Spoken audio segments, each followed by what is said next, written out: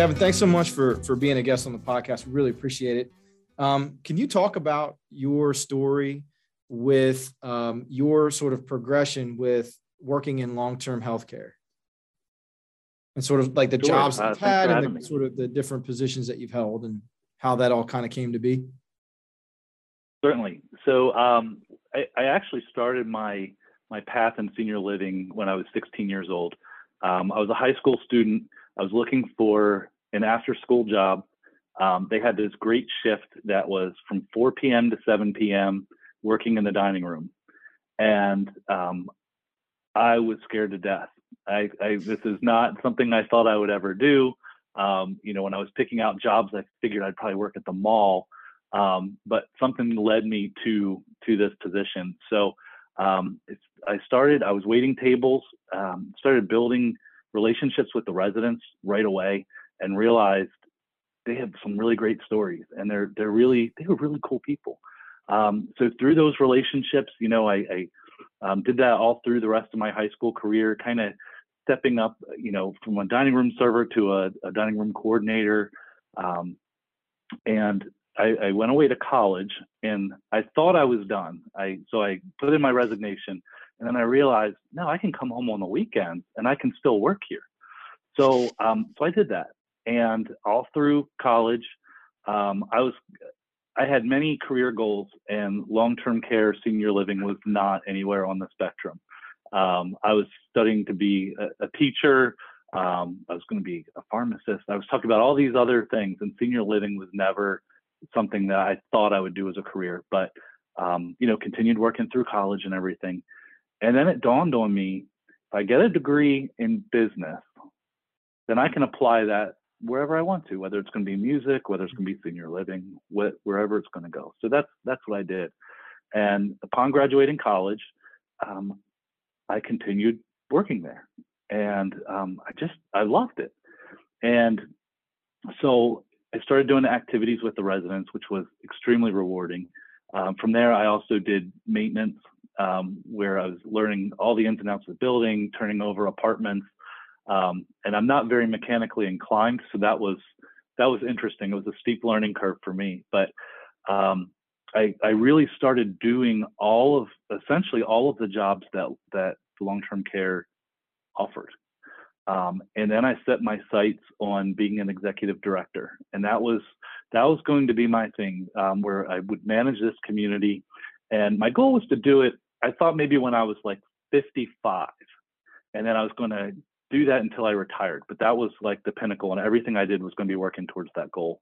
And I went on and I did sales and marketing for another company while I still worked part-time at my first community.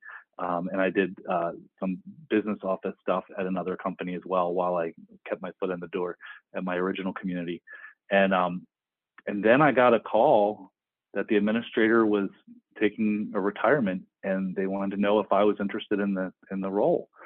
And I was 27 at the time. And I believe from what I heard from a regulator in Maryland, that I was the youngest executive director of a senior living community in the state, and which had its challenges, of course, but that just turned into a beautiful career. And I stayed there for many more years. My grandmother actually moved in, became a resident, and I really loved it.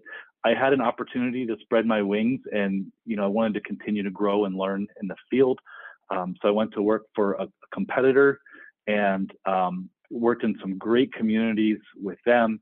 Eventually, in addition to managing communities, I got into a consulting role, which was really interesting because my career goal was to positively impact as many seniors as possible. And that was always my focus.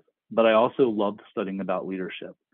And in my consulting role, I was helping senior living communities with their resident satisfaction surveys and their employee engagement surveys, and helping help them improve those scores and build their employee engagement and make the residents happier.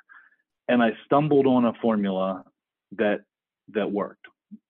And it's, if you take care of your employees, your staff, they in turn are going to provide better care for your residents. And that became my mantra, to really pour myself into developing the staff at every level of the organization, so that they would then in turn provide better care, because there's so many more of them. There was only one of me, so I could only do so much. And I really, really loved that opportunity. From there, I got to join a company in Pennsylvania as their regional director of operations, overseeing communities in a couple different states. And that was their core philosophy as well. That your primary customer is actually your employee, and if you take care of them, they in turn will take care of your residents. So that was a really exciting journey. And then from there, in my current role, I work for the Pennsylvania Healthcare Association. We do regulatory and legislative advocacy for the long-term care sector. My specialty, of course, is in this senior living, the personal care and assisted living, working with those members across the Commonwealth. Yeah, I think people are very familiar with, or at least have an idea of, when they think of long-term care facilities, they think of the aides and the other, other care positions that are providing like direct patient care, working with the residents, making sure that the residents are engaged in activities or getting their meals, and, kind of making sure that they're staying active and those types of things. But, I don't think people associate those facilities with careers that are more in sort of the business office managerial side. Can you talk about some of your daily, like as an executive director, what were some of your daily tasks and initiatives or things that you oversaw in that role? All right. Great question. So I oversaw the budget, the finance. I would do insurance renewals, operational insurance, negotiating health insurance renewals for our employees, handled all the human resources functions, the good, the bad, and the ugly, motivating, teaching, training, all of those things. Well, you're essentially the CEO of your business. And, I've had communities where we've had 60 people on the team, and I've had communities where we've had over 200 on the team, just depending on the size. And you mentioned direct care, and direct care is a truly noble field, and it's really the backbone of senior living. But there's so many other jobs even just beyond that. And I filled in doing direct care, but that was never actually one of my roles, my primary roles. I was always involved in something else, whether it was in dietary or in the business office or even the recreation, the activities. So there's so many different paths that you can follow. And what I love about it is every day you get to make a difference in people's lives. You're coming into their home, essentially. When they move into a community, that becomes their home, and you're a guest in their home, and you can take care of them. And you can have fun with them, and you can laugh with them and experience life with them. And it's just so rewarding. That's what I love about it. And that's what keeps me motivated. Yeah. You're in that role. It seems like you're taking care of the people who take care of the residents. Right. So, and you talked about that, a happy staff makes for a happy resident. So, so you have to have the people that take care of your residents, but you have to have the people that take care of them too. So, and I think there's a lot of different roles within the long-term care industry that, might seem a little outside of the box or not sort of stereotypical of what you would think. Can you talk about the diversity of career opportunities within long-term care? Certainly. So I was touring a resident and their family one time, and the resident, another resident came up and introduced themselves on the tour. And the prospective resident said, "Well, how do you like it here?" And she said, "It's like living on a cruise ship. We just don't leave the dock." And I thought, wow, it truly is a hospitality model. So everything that you would do at a resort, you can do here. So even taking just the business side out of it, if you're interested in cooking or serving, working with food, you have a full scale restaurant there. Some communities have multiple dining rooms. They have bistros, so they have casual meals. They have buffets. Um, the options are endless. But when you think about working in food service, you often think about, well, there's really late hours.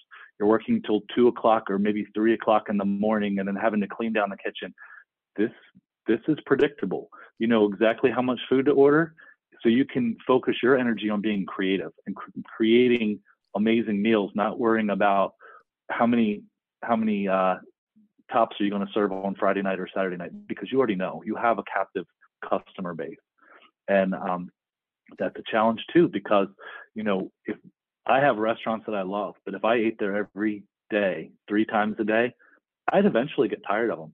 So it challenges the food staff to really stay on their toes and really keep raising that bar.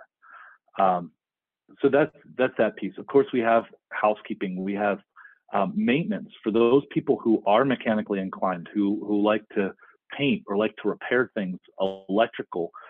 We would always, you know, I would try to hire a diverse maintenance team where someone is really proficient in plumbing and someone else is really proficient in electrical. At the end of the day, they need to be a jack of all trades. And there are people who are really mechanically inclined to do those jobs, and they love it because they're interacting with the residents. They're hearing these great stories. It's in a nice climate controlled environment. You know, it's not loud. It's not noisy. It's not, in most cases, you know, the communities I was in, they're not very clinical feeling. They feel like you're on a cruise ship. And when you sit down in the dining room, you feel like you're in a really nice 4 or 5 star restaurant. But even from there, we mentioned the business office. It's someone who is inclined to want to do accounting work. You know, you don't have to be a CPA to do accounting work and payables and receivables. And this is a great opportunity. Senior living provides a great opportunity either to start a career in financial services or to make it a career in itself. Just because you're running a business. It's a business day in and day out. The tricky part of the business is it never closes. So there are no snow days. There are no, you know, we have a hurricane, we're shut down for a week. It doesn't work that way. You stay open. So that provides you with opportunities to be creative. You know, how do we deal with these challenges? How do we promise continuity to our residents, regardless what comes our way? And that in itself is very exciting. Another role that is great, excuse me, for people who are interested in sales and marketing and business development, that's a whole other piece. Where, and I've done this job, my wife has done this job, and it's extremely rewarding when there are families that have a prospective resident that needs some assistance, and they're looking to find the right place to move in, and you get to show them around. You're a tour guide. You get to tell them all the wonderful benefits about living in this community and answer all their questions and be their liaison. And that can be extremely rewarding. I know in the case of my own family, my family was hesitant to move my grandmother when the time came into an assisted living community, despite the fact that I had, you know, worked there my entire professional career. And within the first couple of days of her being there, I had each member of my family contact me and say, "I wish we would have done this sooner. You know, this was the best move for your grandmother. She's loving it." And when you hear that it's just so rewarding. It's words can't describe it. And to be able to do that for hundreds of residents, that's an amazing feeling too. So that is a way to do business development and sales and marketing, but you're selling a service and a lifestyle. It's like selling real estate in a lot of ways too. So that's a great position for someone who's inclined in that direction. It's a lot. A lot goes into it. A lot of behind the scenes. A lot goes into it. There's a lot of behind the scenes. There's probably more non-clinical staff at a facility than clinical staff, almost, perhaps. Or about equal. If you balance it out, I'd say it's probably about equal. Yeah. Which is really, you know, you really do. A lot of people just focus in on that. You know, the nurse and the nursing assistant and maybe the resident, you know, recreational therapist or something like that. When they think about that, but there's so many other people that go into it to make the whole thing work, to make the ship run. Absolutely. So yeah, if you think about it in terms of a cruise ship or a hotel, people who are interested in hospitality management might think, well, I'll work in a hotel. Well, here's a completely other option that you probably haven't thought about, but is really similar. Some of these senior living communities have pools. Most of them have fitness centers. I mean, it is like an extended stay hotel for a lot of people. Yeah, definitely. And I think too, I think that's a common misconception, right? Is that people have an idea of what these facilities are like, and then they finally sort of the resident moves in and sort of has that experience, and they realize, oh, this is not just a place where I sort of go to ride out the end of my days. It's like a cruise ship. It's like a cruise ship that's not on the sea, and that's kind of, I think, is that one of the more difficult parts, I think, of like when you were working in sales and you were working in that part, and the marketing part, was that sort of hard to convince potential residents that no, it's not exactly what you think it is. It's way more than just a place to go to sort of see out the end of the days. You know what I mean? Yeah. So it's difficult on the phone, but once they come to the community and they see the life, it's very easy to recognize. There's a tremendous amount of freedom in making this move. And I know a lot of people, the first gut instinct is, well, I don't want to leave my house. I don't want to move into this place with these older people, and we hear that all the time. Yeah. But what you don't realize is, as people start experiencing either cognitive or some physical limitations, not a whole lot of houses have a master bathroom on the first floor. So there's stairs involved. You don't have to be at the end of things to appreciate not ever having to go up a flight of stairs again, right? Yeah. The idea of it's great, you have a house with a kitchen, but now you have to go grocery shopping. I personally don't care for grocery shopping. This guarantees you don't ever have to go grocery shopping if you don't want to. Of course, if you want to, you certainly can.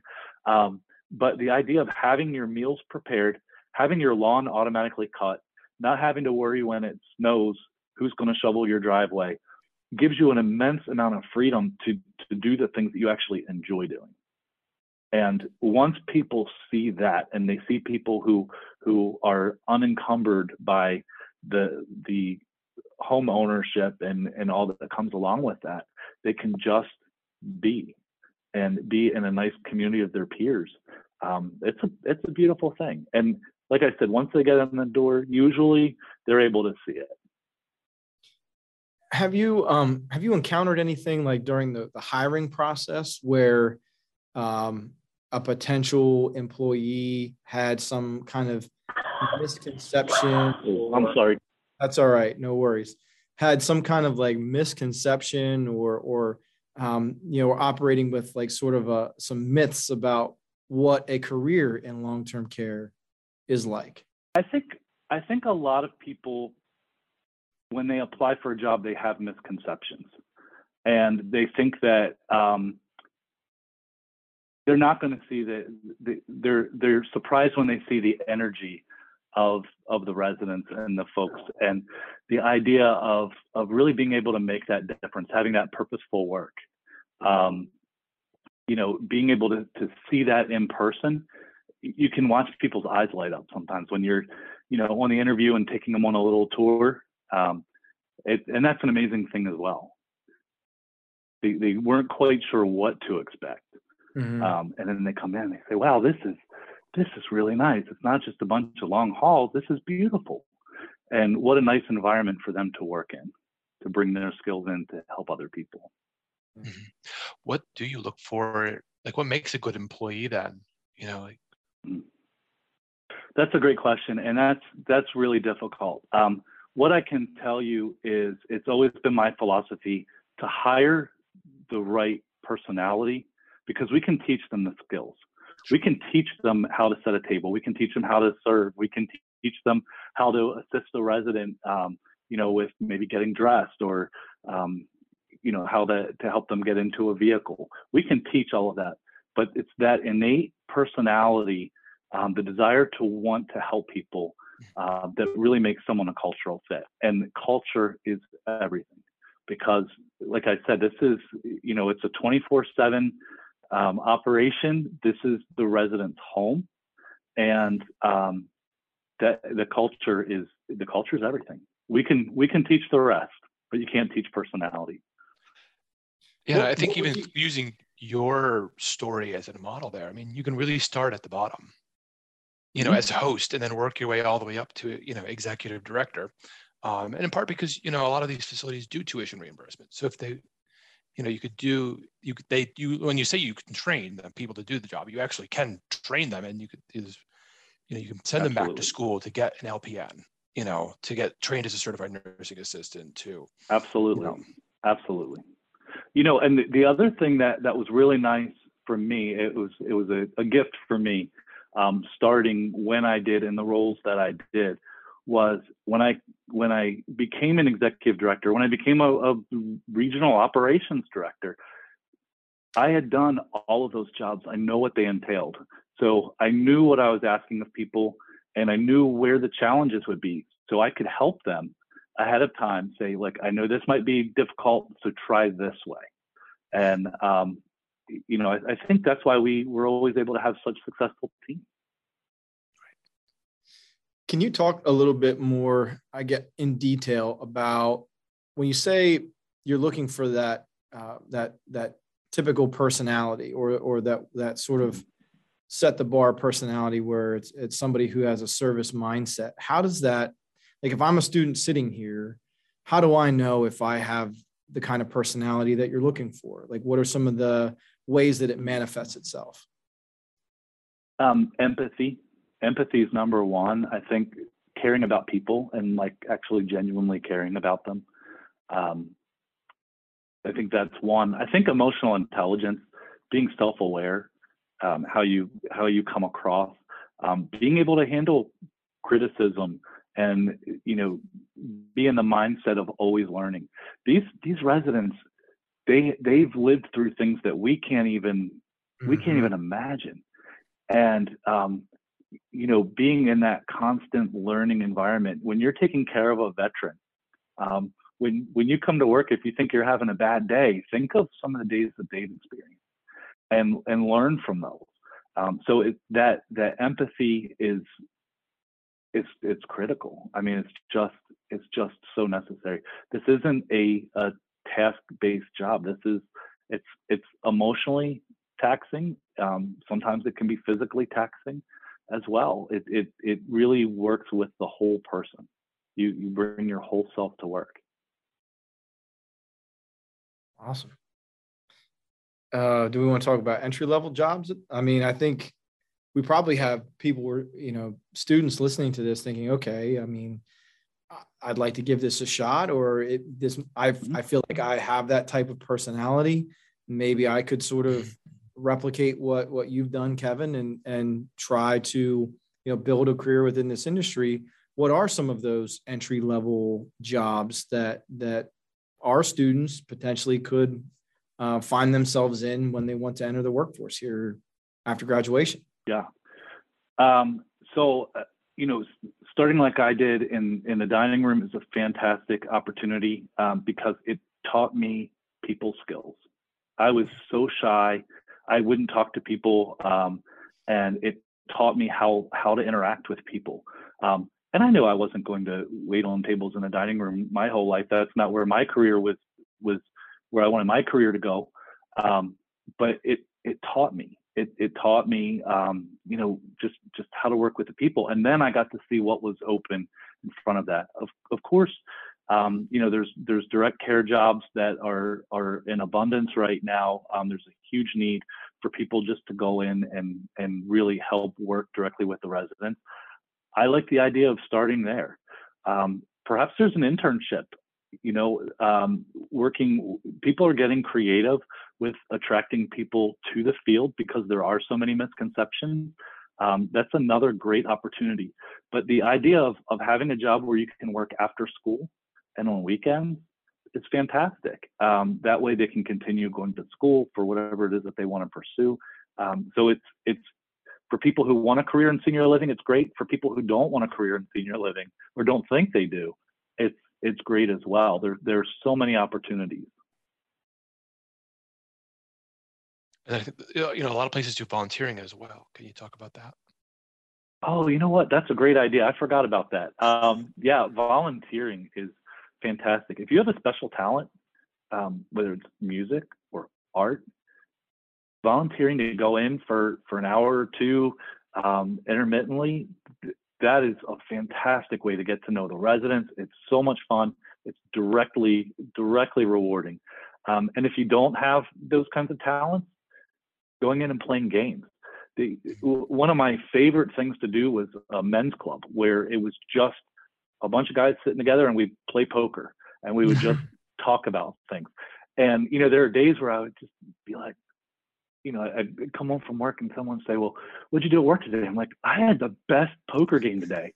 I learned so much about World War II and, all of these things. Like, who gets paid to do that? So what a great opportunity. And so starting off with volunteering like that is a prime example. I'm really glad you brought that up. There's always opportunities for that.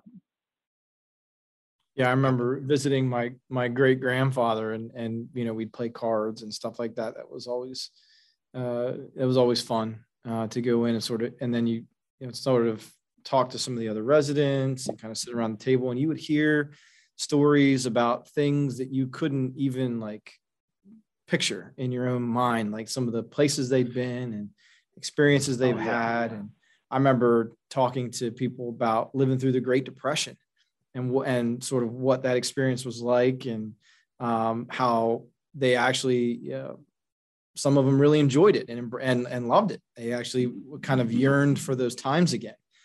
Things were a little simpler. It was kind of weird to think that like during the Great Depression, you actually had a great time. I think it's kind of maybe similar to what some people are experiencing now with, with what we're dealing with currently is, a lot of the more family time together and those types of things. But yeah, it was always great to sort of hear the stories. I want to hear the stories. I want to hear about experiences. I've never been there. So to hear from people who had actually been to these places and seen these things and done these things, it was sort of fun to sort of experience that through a conversation. Oh, yeah, for sure. So sort of wrapping this up, if we have students now that obviously are, in that, 9, 10, 11, 12 grade levels that are thinking about their careers, thinking about, making a choice, which direction to go, sort of what area or industry they want to focus on. What are some things that you would tell them or that you would like them to know about long-term care that maybe you wish somebody would have told you when you were 16, 17 years old? I think for me, I didn't realize how important purposeful work is to your overall happiness. And we constantly hear people talk about work-life balance, and that's not 8 hours of work and 8 hours at home. There's an integration to it. I'm sure you all are aware of that. But when you can actually take your skills and your passions and align them to help other people, it is so rewarding. The sky's the limit as far as opportunities go. There are opportunities at every step. Anything that you want to accomplish, I believe you can do. Even we missed a couple of things that I failed to mention, but some of our folks on our PHCA team are really involved in policy and legislation. People who are interested in politics. The idea that the baby boomer generation is coming of age, and we talk about the silver tsunami, especially here in Pennsylvania, there's a tremendous amount of work that we need to do to prepare ourselves for the future, for the generations as they get older. Opportunities like that. Just, I would say, if you have a passion and you want to make a difference, look into senior living to see where you could apply those, where you can plug them in, because I guarantee you will find a place. I have a good friend who's a financial analyst, and her role is data and analyzing for new communities and all of that. So the sky's the limit. It really is. Awesome. Ian, anything you want to add to wrap up? I was just going to say, is there any good resources you might direct students to kind of, who are interested in learning more, or just to kind of find out a little bit more about the industry as a whole? Sure. I think, the associations are a great resource. Pennsylvania Healthcare Association. I would actually encourage, if anybody wants to talk about careers in senior living or has questions, I would ask you to send them my way. I would love to talk to students. I think visiting one of your local communities, visitation's been a little difficult recently, but that's been opening up more and more. So I think that there's plenty of opportunities for that, just to go in and experience it. Just say, hey, I want to take a tour. I want to see how I fit in. The technologies that you can experience, that's another area, to improve living situations for older adults, technology as well. So didn't want to leave that part out. But I would say just go to a community, talk to people who are in the field, and reach out to your associations like PHCA. And we can even get you in contact with providers who would be more than happy to take students on a tour, and introduce them to what their community has to offer. So if you're interested in finding out about those opportunities or taking advantage of those resources, find the link in the description below the video, and you should be able to sort of look around and see what's available. Kevin, we really appreciate you coming in and doing the podcast with us. A lot of great information. I really liked your message there at the end about, sort of finding something you're passionate about and having, meaningful work, feeling like what you're doing is making some kind of difference within a community is something that I think is valuable and does provide overall, better job satisfaction for people. So I know it's something that Ian and I and our team here at the Innovative Programs, when we're talking with students, that's part of the discussion is, how am I making a difference, or what impact am I having, or, does this job sort of satisfy something within me that I feel a need to do and a calling to do. So we really appreciate that message. And I think it's something that will connect with students. So we really appreciate your time. Thank you for coming in, and we'll see everybody on the next episode. Thanks, Kevin. Thank you. Thank you for the opportunity. No problem.